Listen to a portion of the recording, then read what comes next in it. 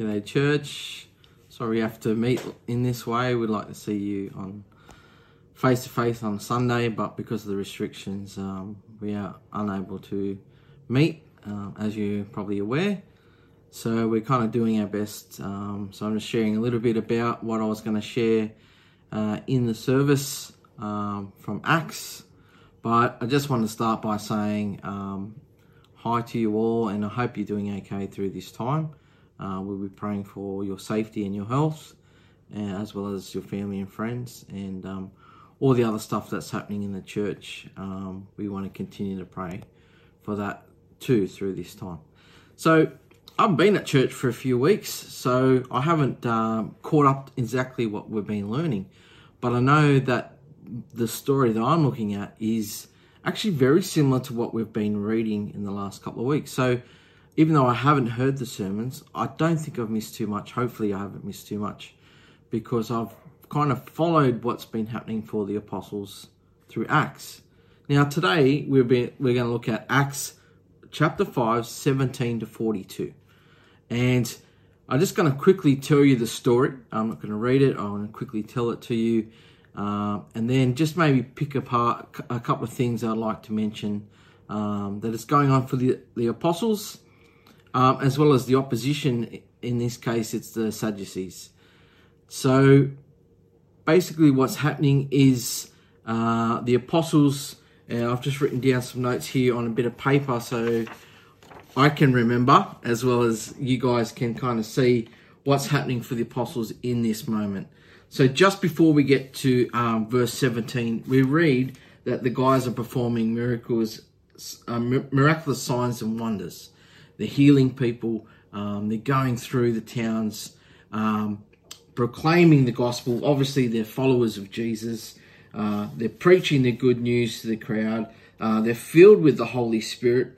And we also know, and we're going to hear about it in a minute, that an angel's been sent to help them along the way. So that's the apostles. So the apostles are going around teaching, they're healing people, and in doing all of that, the Sadducees are becoming jealous, and so they arrest them again. So I think I read a couple of times they've already been arrested for doing the same thing. Now in this instant, in verse 17 onwards, they've been arrested again. So we kind of pick up the story when they're in prison. And that night, an angel of the Lord comes along, opens the gates, and lets them out. And so the angel says to them, listen, just keep going about your business. Go into the temple and preach. So that's exactly what they do. The next day, early in the morning, there's already a bit of a crowd there. They start preaching again. And the Sadducees are all set up for a big council, big meeting to discuss what they're going to do with the apostles. And then they send the guards, go and get the apostles, bring them in. We're going to have a chat about what we're going to do with them. Anyway, the guards come back and say, listen, they're gone. They're not even there. And then a word comes over to them saying, well, listen, they're not actually in jail or anything. They're actually back at the temple preaching for what you actually put them in prison for. So because there was a big crowd and all that, they didn't want to use violence in case the crowd turned against them. So they grabbed the apostles pleasantly, I guess you could say, brought them into this big council meeting that they already had ready to go, and basically told them that they had to stop. They could not keep preaching, particularly about Jesus, because Jesus was against everything that the Sadducees believed in. Now, I've just written down here some of the points that what Sadducees believed in. So if we have a look at this bit of paper here, we can see, so the Sadducees, this is what their belief system was. They recognized only the Torah.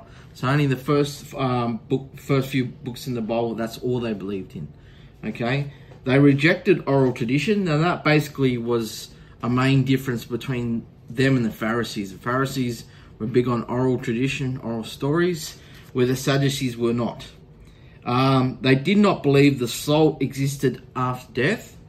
They did not believe in eternal punishment or reward, so heaven or hell. did not believe in the resurrection. They did not believe in angels or demons. So you can see straight away from this list, especially these ones down here, this is what the apostles were teaching. They were teaching that Jesus rose from the dead. That gives us salvation. That gives us opportunity to be in heaven with God through Jesus. And the fact that it's quite ironic that an angel actually helped them out of prison. So you can tell why the Sadducees are so annoyed and frustrated and jealous of the disciples or the apostles, because it actually goes against everything that they believe in. So at the core of it, they want to get rid of these guys because their popularity is going down the drain with these guys. Everything they're saying is against what they believe. And with the Sadducees, they're all about money and power, and they're losing that through the word that the apostles are teaching. So they bring him in, and they basically say to him, listen, stop preaching, stop going through the temple. Your message is not welcome. And I just want to read a little bit about what Peter's response is. So Peter says, we must obey God rather than humans' authority. The God of our ancestors raised Jesus from the dead after you killed him by hanging him on the cross. Then God put him in the place of honor at his right hand as Prince and Savior. He did this so the people of Israel would repent of their sins and be forgiven. We are witnesses of these things, and so is the Holy Spirit, who is given by God to those who obey him. And it's really bold of Peter. He uses this opportunity amongst all the Sadducees, religious teachers of the law, whatever you want to call them. And he's very plain, very bold, why he's there and who is he representing. And he's done this on other occasions as well. This is not the first time Peter has been arrested. This is not the first time Peter has spoken up about what he's doing. But in this instant, in this story, it's a bit different because we've heard that an angel has let them out of prison. And in the other case, particularly, they've just been taken out of prison by the soldiers. So that's something that's really cool. Something that you can see God at work through this. The other thing is what happens next. There's this guy called Gamaliel, and he's one of the high priests, one of the Pharisees, and he's very well respected guy. And he basically is reading the room, and he's hearing rumors and he's hearing voices saying, let's get rid of the apostles, let's kill them, let's murder them, basically. And he stands up, and he obviously has authority, he obviously has influence in this meeting, and he basically says, let's get the apostles out, let's have a private meeting, just us. So that's what happens. He gets up and he speaks and says, listen, we've heard this before. We've seen in the past there's been other people who have followed someone, that someone has been killed or murdered or whatever, and then the followers kind of disperse and it kind of goes away.